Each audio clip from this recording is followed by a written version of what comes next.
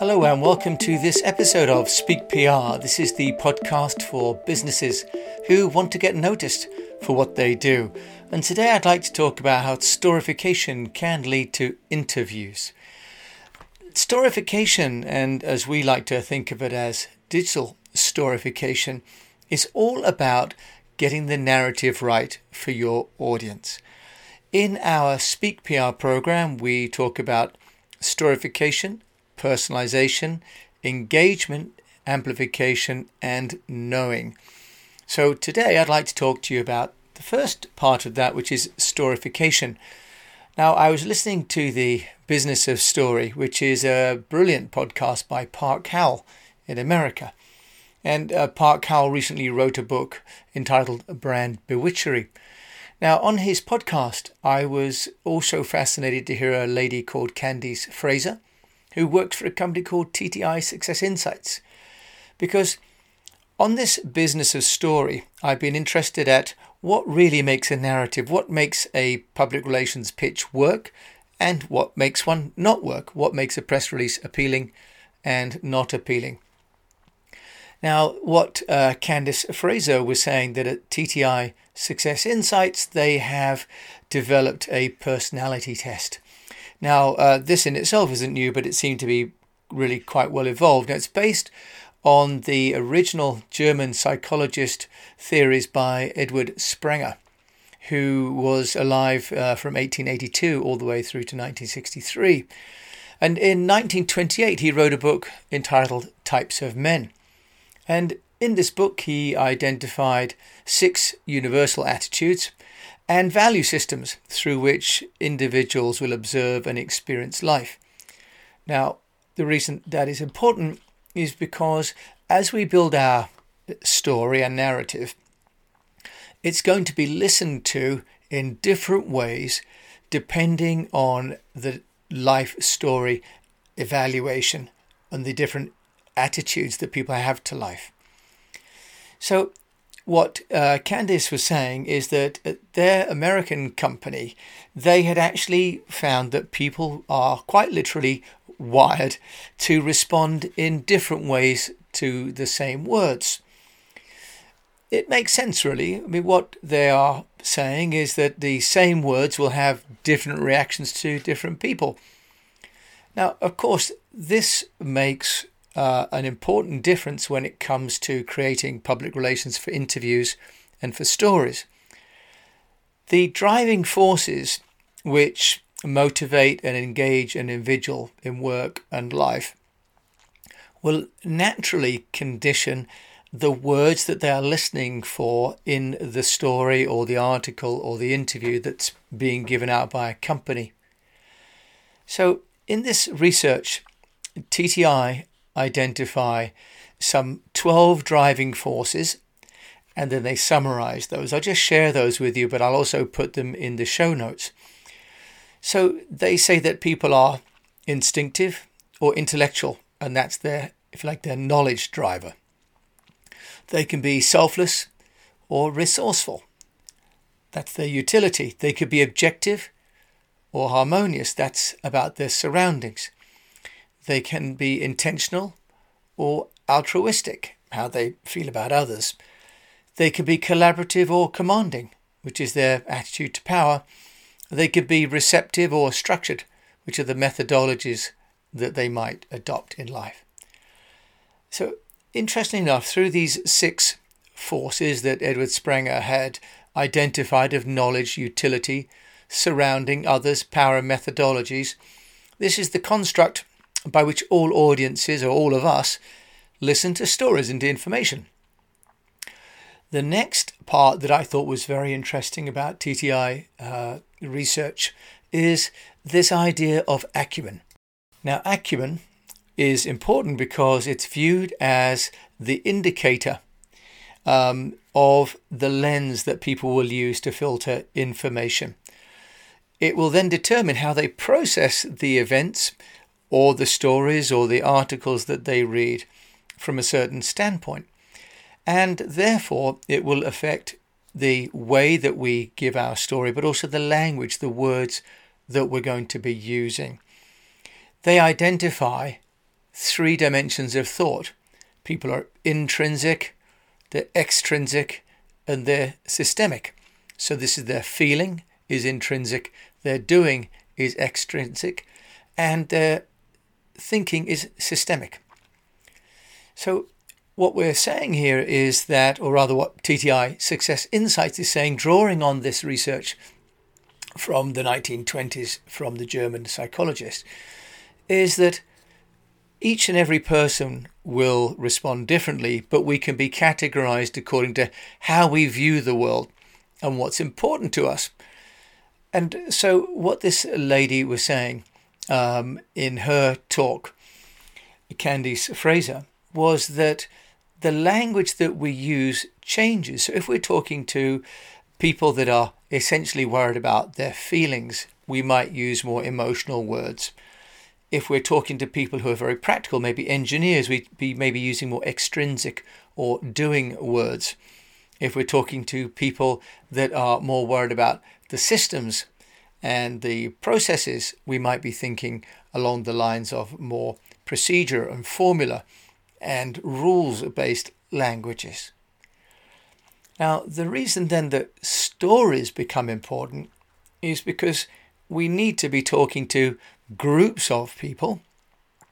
Sometimes these groups of people will have differing profiles. Now, in our storification element on Speak, we then move on to P, which is personalization, because in personalization, what we look at is who are the people that we're going to be talking to. And in our stories and in our press releases and our articles and our videos and infographics, thinking about how people are going to receive the information is often as important as the information that we would like to send. Stories then are a way of creating a common narrative. And in a way, I like to think of stories as a way of individuals taking the language and translating it into their own language. So stories are important because what we do is we buy into something bigger, into a higher purpose, into something that our own imagination kind of takes over and says, oh yeah, I know what they mean. And that's why we see advertising that is evocative of a place or a feeling or a result. So stories are ways that we start to create narratives around brands and companies. And why also when we're looking at the location for our stories, they need to be in different channels. So for example, I've been using Instagram, and that seems to be, one picture, possibly with some text on top, and going out to, I know, a younger audience, the 25 to 35-year-old, kind of hop online, see one thing, scroll. Versus, for example, SlideShare, where I also share information, but where people are looking for knowledge. And it's a different profile of people who are looking on SlideShare, and I'm finding I'm having to adapt my posts, whether I'm sending it to Instagram or to LinkedIn. Because not only is the file size different on Instagram and Facebook in terms of, and LinkedIn in terms of the graphic size, but also the people in those platforms are different and the way they're going to accept my information is different. So then the talk on this excellent Business of Story podcast is moving around this idea of ABT, which is a process developed by Randy Olson. And he says in one of his talks on TED that most executives communicate and care but bore. So the opposite, therefore, is to use this ABT narrative framework, which he sort of suggests is really the framework for all great Hollywood stories. And this is the framework to make our audiences and customers sit up and listen and to care and not be bored. Now, the framework is A for and, which is this is what we want. This is the broad vision. B is but. This is the current state that we're in. And the T is therefore. This is what or why I want you to follow me in my vision to do this. I'd like to give you a couple of ideas then of this ABT narrative. So one, for example, he had was that wildfires are amongst the most devastating hazards in California, as well as to the rest of the world. That's that's the teeing up the big issue that we all go, yeah, I get that. I've seen that on TV. I've got friends who have suffered from it. I understand wildfires are a big problem. But there's a need for a cyber infrastructure platform that can integrate all the security and testing and data models. This is what we're not doing now, but what we could do to solve those problems. Therefore, the Wildfire Lab develops integrated infrastructure and systems for natural hazard monitoring, simulation, and decision report. So I'll go through another one, but this idea of ABT is very powerful. It's simple, but very powerful, like so many tool sets that we're going to cover.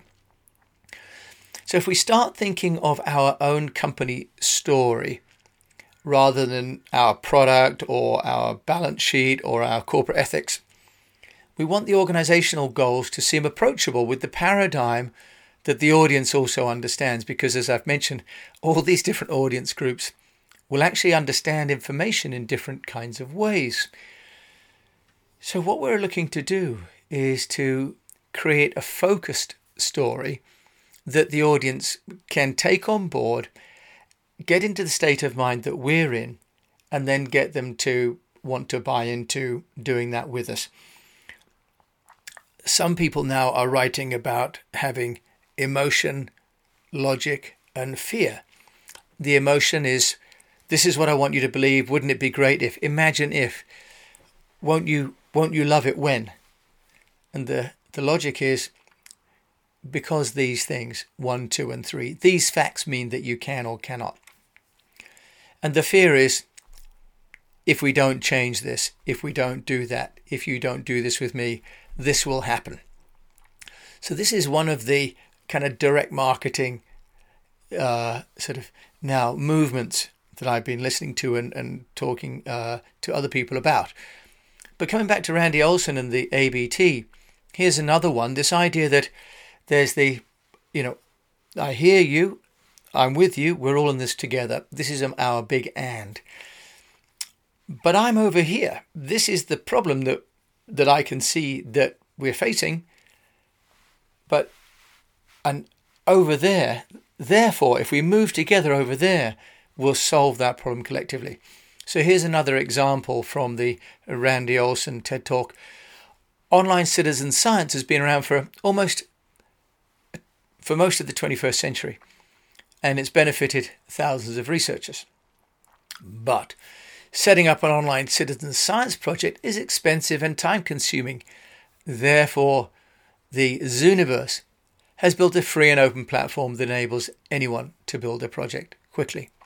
Okay, so this idea of how we get more public relations traction is to look at stories, because if we're not getting interviews, it's because we're not sharing a concise and compelling story with data to illustrate the nature of the problem. And in our Speak PR, we talk about the importance not of just having messages, but also of having data to back those up.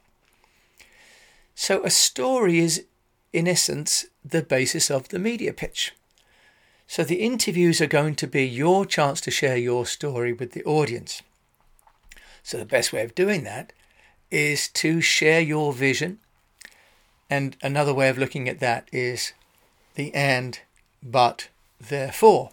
Another one, just to give you another third idea, was the study of ice sheet melting is a multidisciplinary game. And we know that multidisciplinary studies require a unified approach. But this isn't happening for ice sheet melting because of the loose coordination of disparate bodies. Therefore, we're creating a gateway that unifies all researchers in one place. So the challenge in public relations and in storification is to define the narrative, the one thing that's going to be the hook. So there was the book, The One Thing, The Surprisingly Simple Truth Behind Extraordinary Results, written by Gary Keller and Jay Papasan. It comes back to the old Pareto principle that 20% of the effort will derive 80% of the results. So I started off talking about how we have different personality types, and they're going to receive information and be stimulated by information differently. So part of storification is about making the narrative broad enough to be meaningful, but narrow enough to get to that group of people who together will find your and, but, therefore compelling enough to make change.